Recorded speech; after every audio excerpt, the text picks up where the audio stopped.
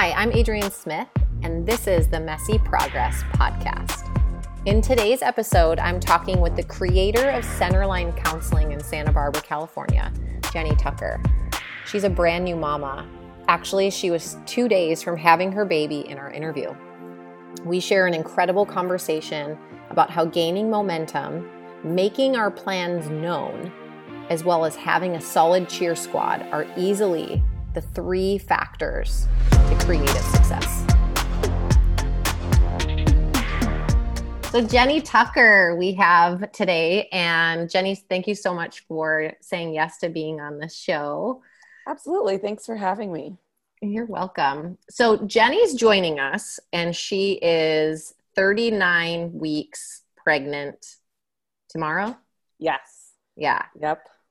And so first of all, I just, we've been going back and forth a little bit on coordinating, and there's a lot of stuff going on in everyone's world. And then to add in the great adventure that you're about to be on with a baby is, I just really appreciate you taking the time to talk and share so that people can be inspired and maybe take some leaps into their life that are uncomfortable.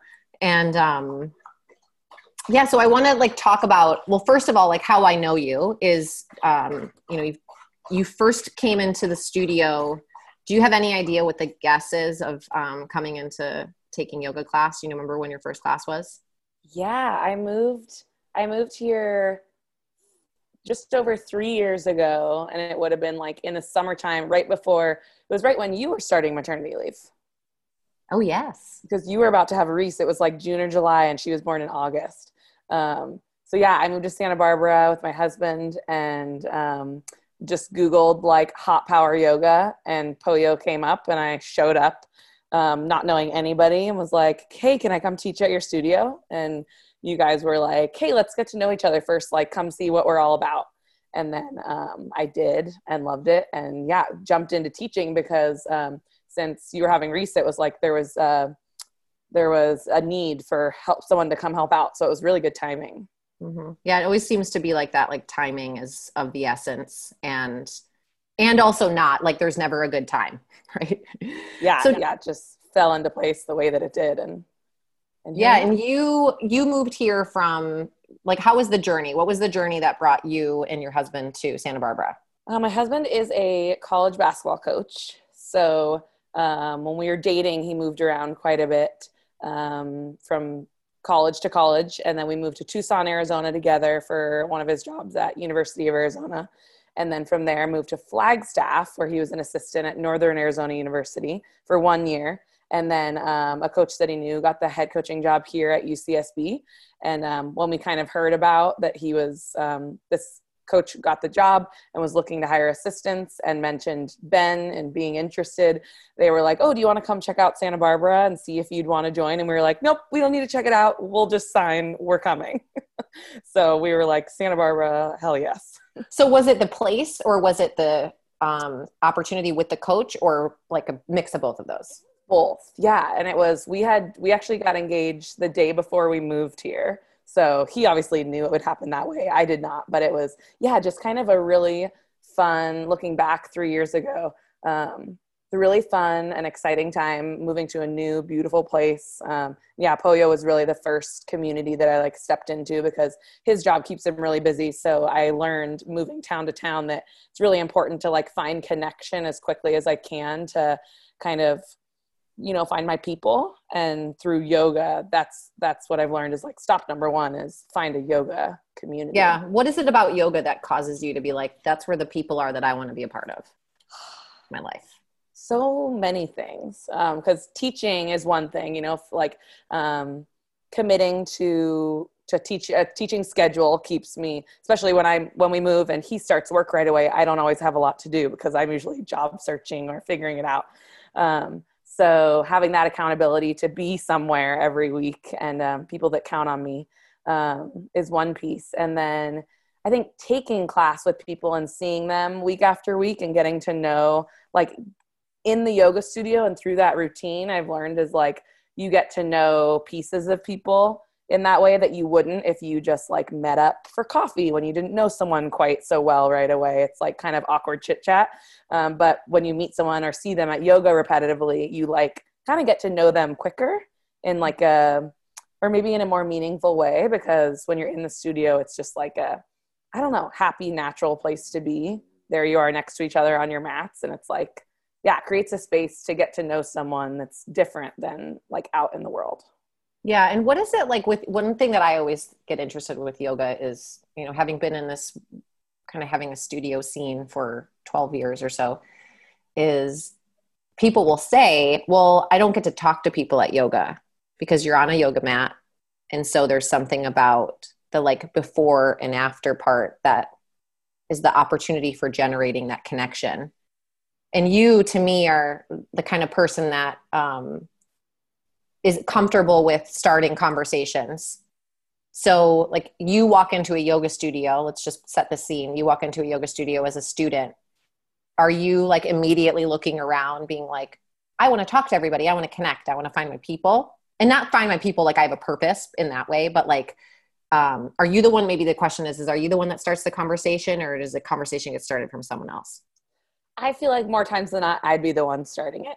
I am a very just like smiley person by nature. So I feel like that, I don't know, invites people to, I don't know, it sets the tone of like, hey, I'm here to chat if you want to. But of course, with yoga, some people it's like, that's their mat, that's their space, don't talk to me. And I respect that too. But I'm much more like, hey, we're here together. We're sitting on, you know, our mats barefoot, twiddling our thumbs before class. Like, you know, just sending someone a smile or looking their way is more my tendency.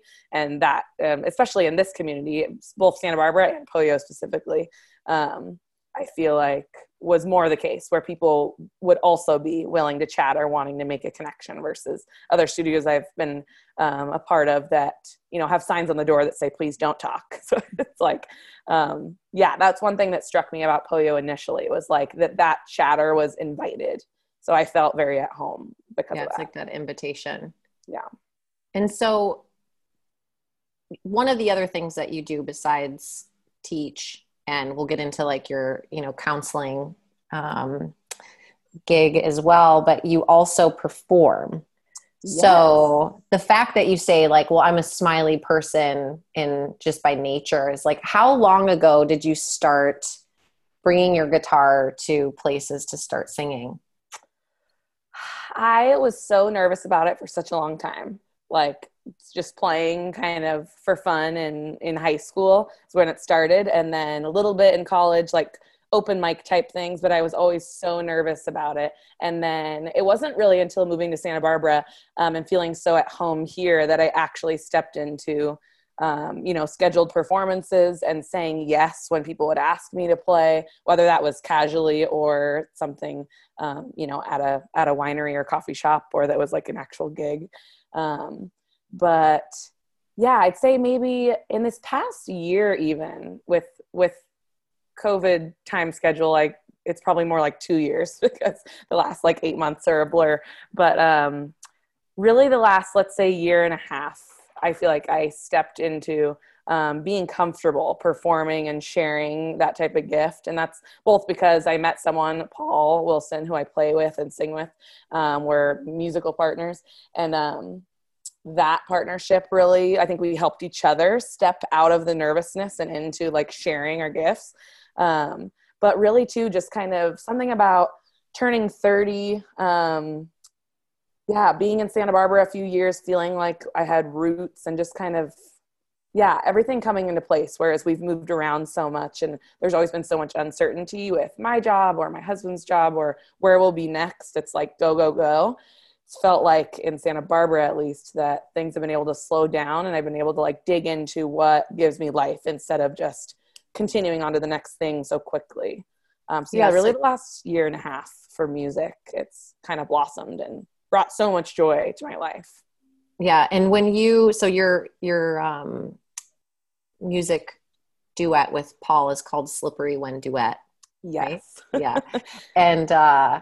And I remember when you, I don't know if it was one of your first gigs in Santa Barbara, but you did a thing at Pure Order And that was like, I remember being so excited. So like as the bystander of like, ooh, Jenny's doing open mic night. Like just like what you were able to create from a community standpoint by you saying yes to doing something that makes you uncomfortable. It's like, I don't know. I think I have like this inner desire to like, as a kid, like if I could, I think it's even like a question on a password. It's like, what was your childhood like dream profession? I was like, rock star. But like, it's like to see you go out on a stage and do that thing that's fun, that's scary, that's uncomfortable, and like watch you step into it is always really, it's energizing for me as the one that gets to be a part of that. Yeah, I remember that night at Pure Order. Yeah, when we did, that was, just me, open mic. I was so nervous and didn't even know any of you guys from Pollo that well, but you guys were the ones that pushed me to do it. And yeah, it's really just getting the momentum of like stepping into saying yes to that. There's so much resistance leading up to it. Even I remember driving to Pure Order that night being like, I should just cancel. Maybe they need someone else, or there's too much pressure. Yeah. But really getting momentum. That's what I've learned is saying yes, cause it's like you're resistant to the thing, but then you say yes. And whether it's someone's counting on you to do it or you hold yourself accountable to do it, and then it happens. And then there's something that brings you, like for me in music, there's something that brings me back, even though that resistance is still there before every show or every song, even that like nervousness, that feeling that makes you consider holding back. But I've learned that the more that I do it and the more support I have behind me, and sometimes that's accountability, signing up so you can't say no, like putting your name on the open mic list. Once they say it, you can't back out. So, but yeah, getting that momentum to continue to say yes. And then after a while, it's just both addicting and natural to continue to say yes and get up there. Yeah. So you said it a couple times. You brought it up when you mentioned the starting to teach yoga part two was like, it gets me committed. It holds me accountable. It puts you, the moment you put your name on the schedule, you have something that you're telling people I'm showing up for this. Same thing. It's like, this is permeating everywhere. And even in music, which, it's easy to be like, well, I like doing these things. And yeah, like, let's be honest, like a yoga teacher profession, unless you're doing it where you're teaching 20 classes a week or running a studio or having private sessions, it's not a gig that pays the bills, especially where we live. And so there's like, what I want to know about is like, so it's kind of like those are fun things in my like mind. It's like, oh, well, it's safe to go do that. And then it's safe in a way to do the music thing. Scary, uncomfortable, but it's like, I'm not going out and making that my life's profession. But most recently you've stepped into having your own company as a counselor. So Centerline Counseling.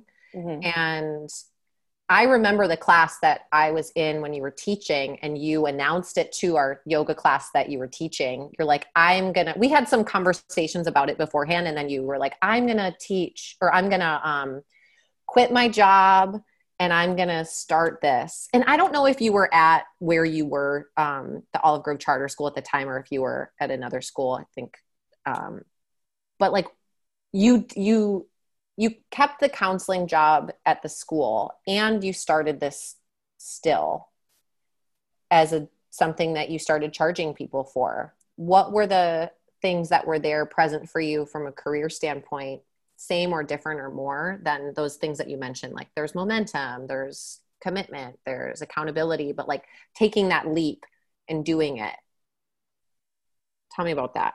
Yeah, there's a lot. And I remember that class too, like saying that out loud. And even though, the next day after that class, or maybe not even the next week or month, like, I can't say for sure if I like made any movement towards starting Centerline at that time. But now that I have started it, looking back, it's like, little steps like announcing it in class or telling a friend, or as soon as I told my husband about it, like it seems like bugging in a very good way. Like, hey, when are you going to quit your job and do this? because I still am a school counselor, but then I've started Centerline counseling on the side where I meet with clients and put on workshops. And it actually was what kind of shoved me from okay, I'm just talking about this and maybe mentioning it to more people, asking for accountability from my husband, from my mentors at Polio, into, okay, I'm actually going to do something and create this, was when everything shut down for coronavirus. It was like, I was kind of like out of excuses. It was like, now's the time. That was, maybe 6 or 7 months ago now that I started doing some online workshops, because it was what always. were the excuses that were in the way before? Yeah, the excuses were always, I don't have time because of my day job, and I need my day job to pay my rent, which, I have my husband here encouraging me to, we'll make it work type of conversation. So that's not even an excuse. But then, time during the day, well, I work all day, and then what am I supposed to do? Work during my off hours? It's like, well, yeah, you are. Like, if you're putting your energy on what you want to have happen, like, it's not, no one's going to do it for you. It's, what I've learned. It's like every day that goes by when I, open my computer and think about what I want my day's work to be, it's like, if I'm not taking steps towards creating what I want, which is this like business that I'm running instead of someone else running my work schedule. It's like every day, the days continue to go by, whether you take the steps forward or not. So looking back to that class, that was like over a year and a half ago now. And it's like, I can't beat myself up about taking more time than I wish I had. But it's like a good reminder of like, hey, remember when you had this idea? Even when we moved to Santa Barbara, I was like, maybe instead of working at a school, I'll just start my own thing. That was 3 years ago now. It's like, I've learned so clearly that like the time is going to pass either way. So like, you're either going to like sit around and wait, or just take the first step and do it. And that first step for you was announcing it. Yeah. I was announcing it probably on Instagram, being like, hey, I've created this thing. Here's where you find information about it. I'd love your support and feedback. And then I kind of quickly learned that because of the situation with everything socially and no one, being able to leave home at the time, it was like, okay, there's a need for connection. And my passion for this business is mental health. So how can I combine those two things? Which we did a series of journaling and meditation workshops. Both provided like mental health access for people, as well as access to connection with each other. And then, from there started doing individual client sessions, which I'm still doing now. And then of course I'm about to have a baby in like 2 days. So things will be on hold, but the momentum part, it's like the state of the world forced me to pick that momentum back up after talking about this for so long. And like I said, I try not to look back and think, oh man, I should have just done this earlier, because I'm a firm believer in like things happen how they're supposed to happen, and kind of, I don't know, following, like it's a combination of like holding yourself accountable, but then also like letting things unfold as they will, as life does. Yeah. There's a book. I don't know if you've read the book. It's Elizabeth Gilbert. It's called Big Magic. Have you read that one? I suggest it to anyone listening, and it talks something about this, like the moment you put it out there into the world, whatever it is, an idea, a book, a business, it like actually starts to take form. And it could be, and one of the things in her book she talks about is how she had an idea for a book, and then she sat on it, didn't do it. And then someone else she met later had picked up basically the same idea and wrote the book that she had the idea for. But like, she realized at that point, like that book wasn't for me. But like the fact that it even started to get legs, like it kind of gets, I don't know. I'm like, I'm picturing as I'm moving my hands, like have you seen Frozen too? Also, just wait, you're having a child, you'll watch all these movies. But there's like there's a wind that's blowing, and there's leaves that's blowing, and it's like the spirit, and it's like it's carrying it, and it wants to, like, I really feel like you mentioned it with the music, it's like it lights me up, it also makes me feel really nervous, but it's like there's a spirit that's moving in us, and that's saying like, no, go do it, go do that thing. And if you don't do it, like maybe not now, like at some point, if that spirit's still there and it's still alive and well, it'll come back and you will have the motion to do it, or someone else might pick it up and then do it for the audience that they serve. And I don't know, I just like, I think about that when, you know, you speak of these things of like the momentum, like the air that's gets pushed behind you when you have momentum. And it's, was it ever with, you know, with the music part of things that you mentioned having Paul as your teammate, but it like, did it become easier when you had a teammate with the momentum of getting gigs than if you were to have done it on your own? Yeah, definitely that accountability piece changed because it wasn't just me seeking things out. It was like, okay, if we're doing this together, we both have to be on board, both like with the thing and like for each other, because that means practicing together. That means that, you know, you're collaborating with someone and like putting efforts together to produce this thing rather than just like winging it on your own. Like it's easier to let yourself off the hook than like for both of us, you know, for me to cancel practice on him or something it's way easier for me to cancel practice on me. So that accountability piece for sure is like a theme in everything. Yeah. So it's like you've mentioned a couple of things, like announcing it, whether it's writing it down, speaking it publicly, telling your husband, telling someone, and then you posted something, you said, and you asked people for feedback. So you're like, tell me what you think. And then all of a sudden people were interested and everything that's happening. And you knew, you're like, I want to help and serve in mental health and people are interested. And, you know, there's, for those that are listening, there's not like some magic thing that happens too. And I've experienced this in business where I have an idea for something and no one else. I'm like, what is that? Do you guys want to do this? And then like crickets. Have you had any of that happen where you've put something out there or had an idea yet and it just was like, meh, meh, meh? Yeah. I think I sent out a like survey after some of the workshops that I put on to try to get feedback for like what the next thing will be, hoping that these participants, these people would like give me the answer. And it ended up, the results of the survey, like it didn't lay out for me clearly what was next. And it was like, oh, I thought that like they would just tell me what they want and then I'd create the next thing. So it was like a good lesson in like, I don't know, it's not always so cookie cutter. And like, when I held the first workshop, I thought maybe like 3 or 4 people would come, like my friends who like I told about it. And then 19 people showed up like on this Zoom call. I didn't even know how to run like a Zoom call that big. And it was like, yeah, just eye-opening that you kind of can't predict. Like you just throw an idea out there and like get the momentum behind it if you can. And as if like you believe in the purpose of it, you're not just doing it to do it. It's like laying out for yourself, okay, why am I doing this? What do I want from it? What do I want it to give people access to? Like there's power behind that versus, I don't know, just throwing something out there that like sounds fun to you. Or like you said that you throw out an idea and then like there's crickets.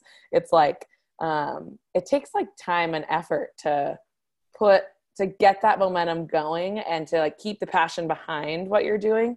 I'm just thinking about workshops specifically, like after I take like a break from maternity leave and create the next one, it's like, it's like an ebb and flow of getting that momentum going and figuring out where to put it. But it's, I guess what I'm mainly getting at is that it's like not always predictable. It's like, oh, this thing worked this one time, let's have it work again. And then it doesn't look the same. And then how do I pivot and how do I react to that? And yeah, it's like, it's quite the adventure.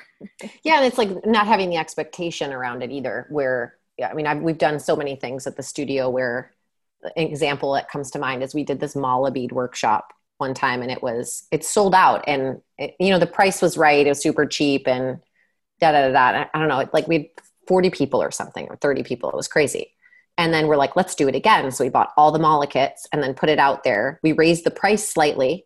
And then we had like 2 people sign up. And I was like, was it a one and done sort of thing? Did we not, there's a lot of factors. Like, did we market it? Did we price it too much? Did we like do it too close together? And what I hear you say is like, yeah, like sometimes you just got to do it. And there's also the, like, maybe the first time around for us, there was more excitement from us around the thing instead of waiting for it to be something that everyone was asking for.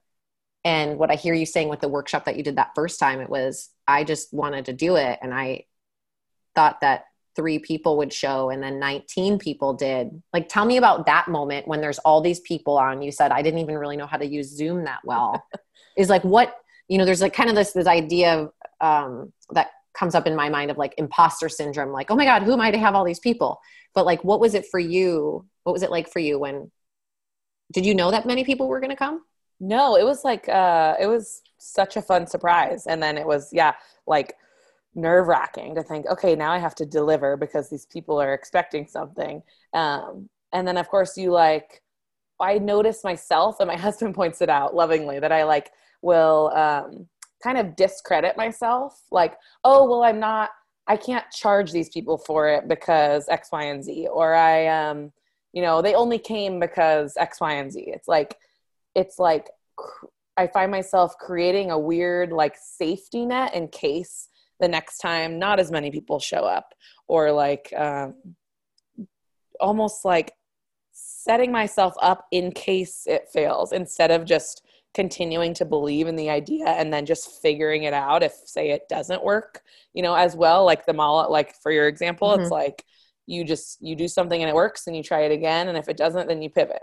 But I found myself in this kind of like safety net area where it's kind of, and I still feel myself there now when I think about creating new opportunities through this platform I've created with Centerline. And like, do I charge? Do I not charge? Or is this worth it or not worth it? And it's like all that chatter, you can go back and forth so much. And then just like I said, 3 years ago when I moved here, I wanted to start something. And there you are again, putting yourself back at the beginning, like discrediting yourself instead of just taking the next step forward.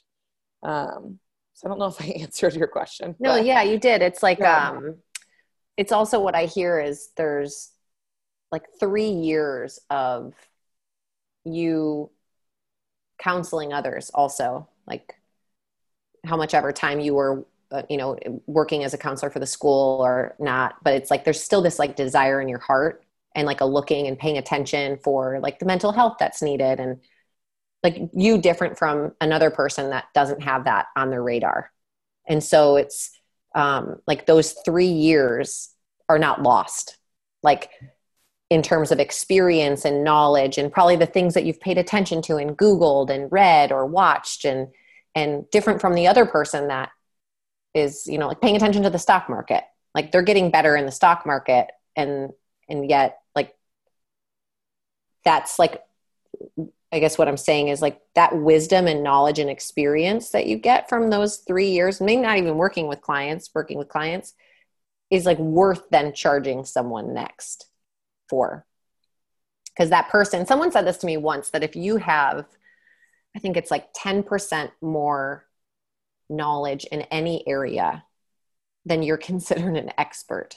And I was like, whoa, and I think about that, like, how many hours total so you have your master's, correct? Mm-hmm. So like how many hours of school?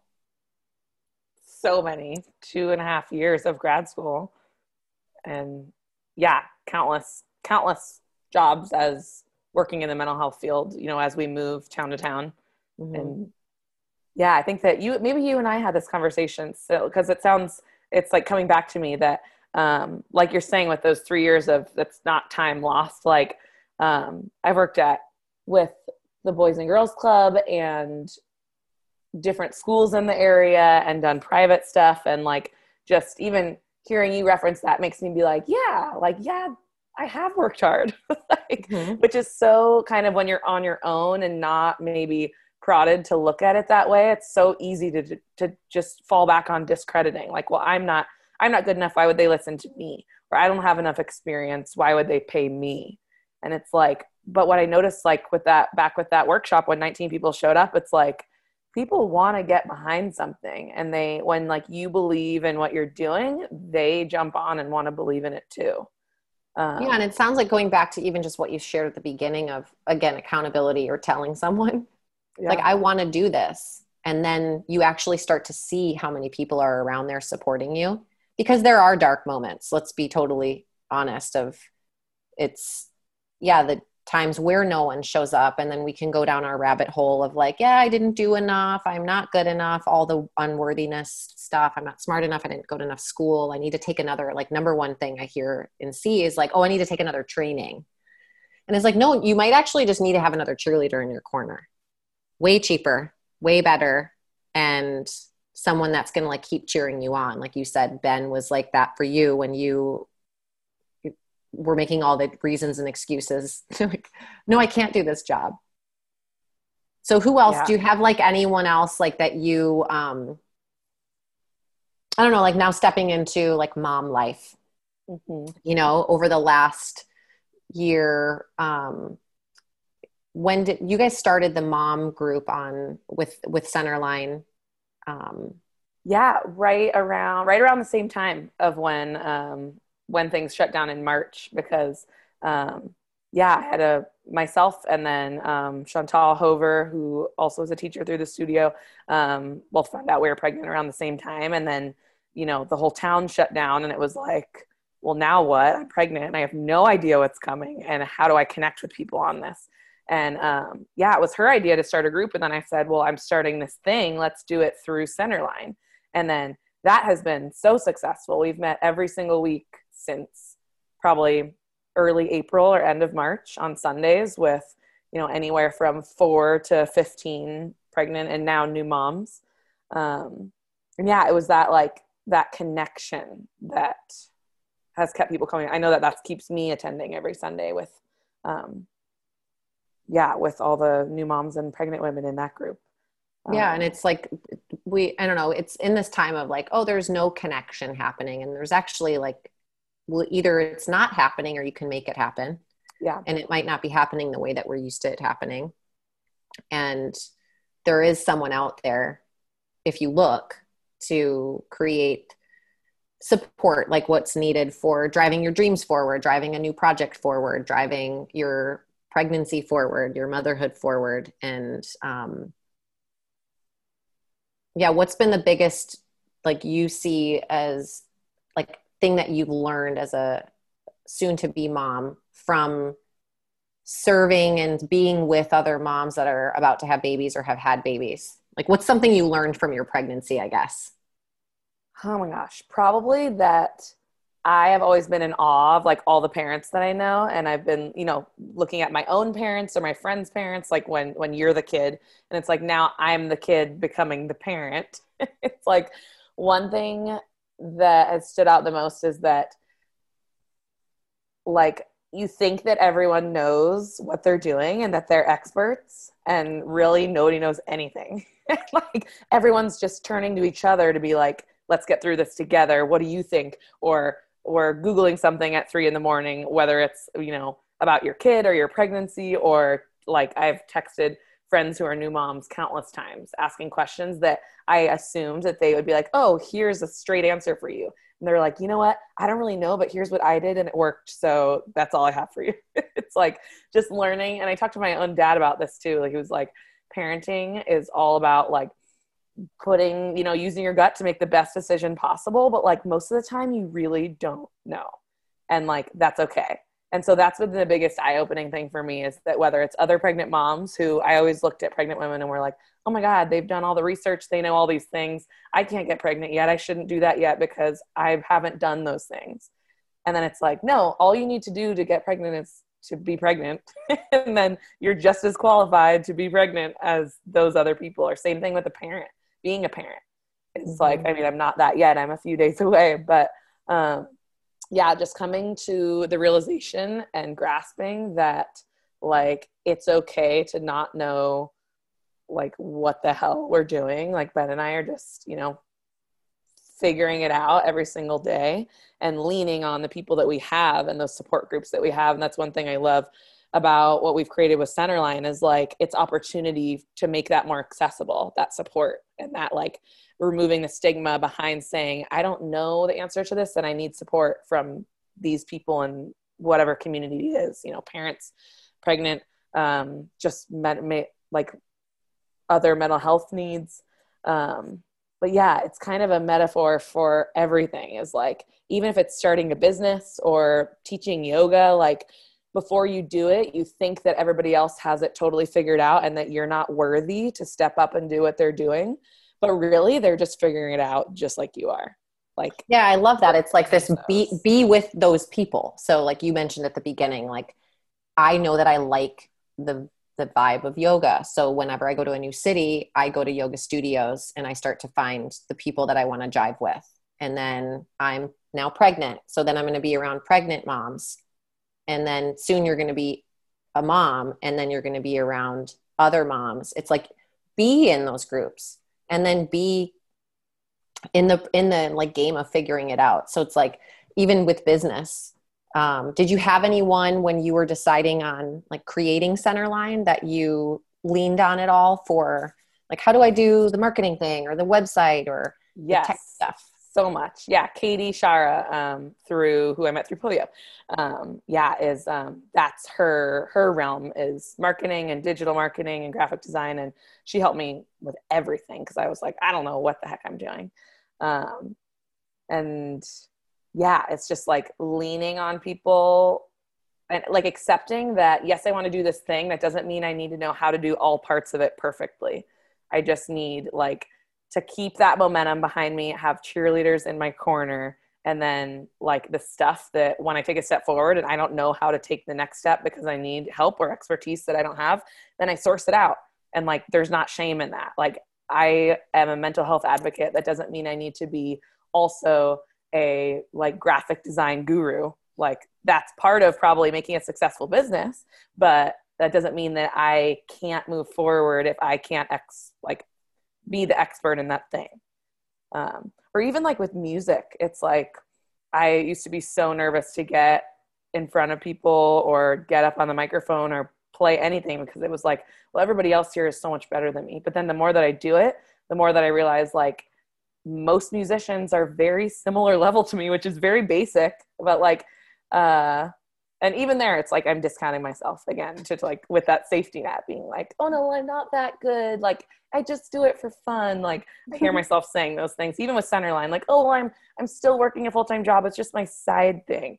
And Oh, it's dude, like, I remember when I first moved to Santa Barbara. Oh, I just want to share this is so when I first moved here, I had a studio in Illinois and there was, um, I was like, oh, well, I'll just run the studio from afar, which worked. And then I was like, start running teacher trainings. And so I did teacher trainings, and any person that I talked to in Santa Barbara, they would be like, what do you do for, what's your job? I was like, oh, I'm a yoga teacher.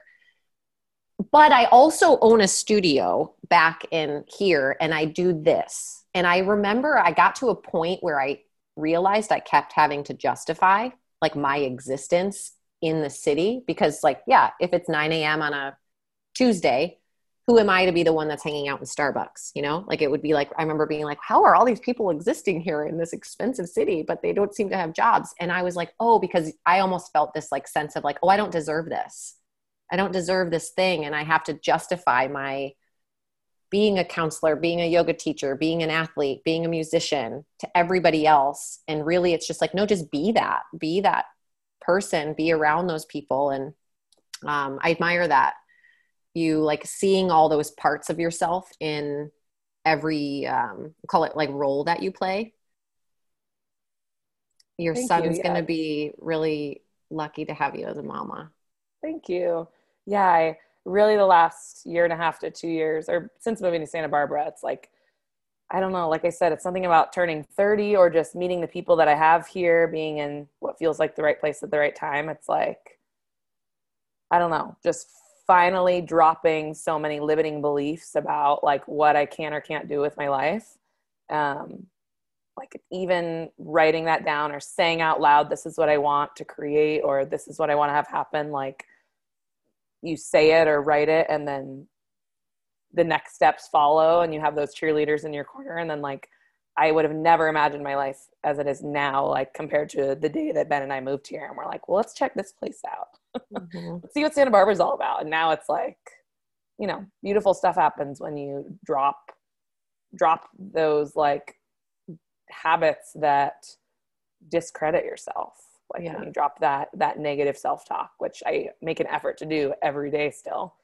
Or like every and I time love that, like you said, the word that you said repeatedly was momentum. It's like keeping in the momentum of being around the people that you want to be around, that are helping serve the things that you want to be serving, and the higher calls that you want to be carrying forward. And when you notice that you're not in there, and even it's like you said, like sometimes the limiting beliefs keep creeping in, and then it's like, well, wait, no, get back into the momentum, get back into the stream of momentum, so that you can keep producing the things that you want to produce.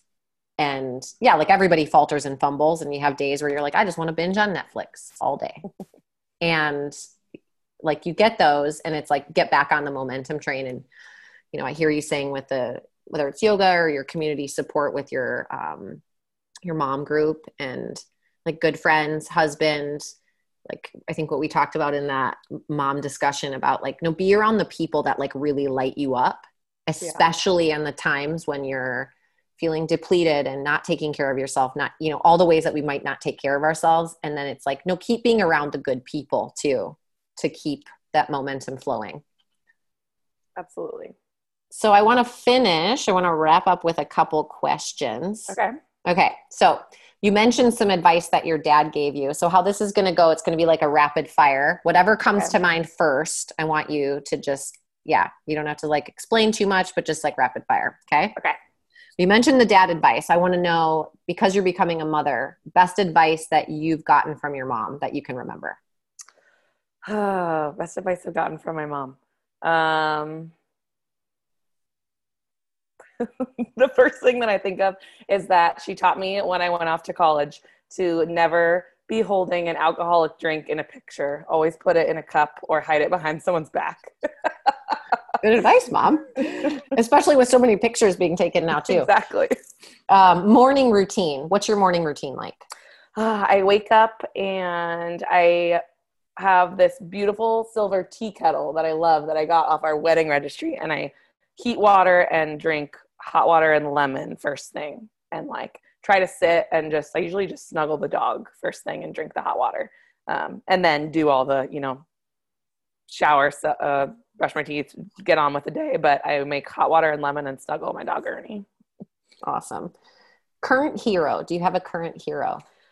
Probably my husband, just getting me through these last few weeks of pregnancy, really stepping up. And I know I'm about to have a C-section, so major surgery. I'll need major hero status from him. And I just know that I'm really like at peace going into surgery next week, because I know that he'll be there as my hero.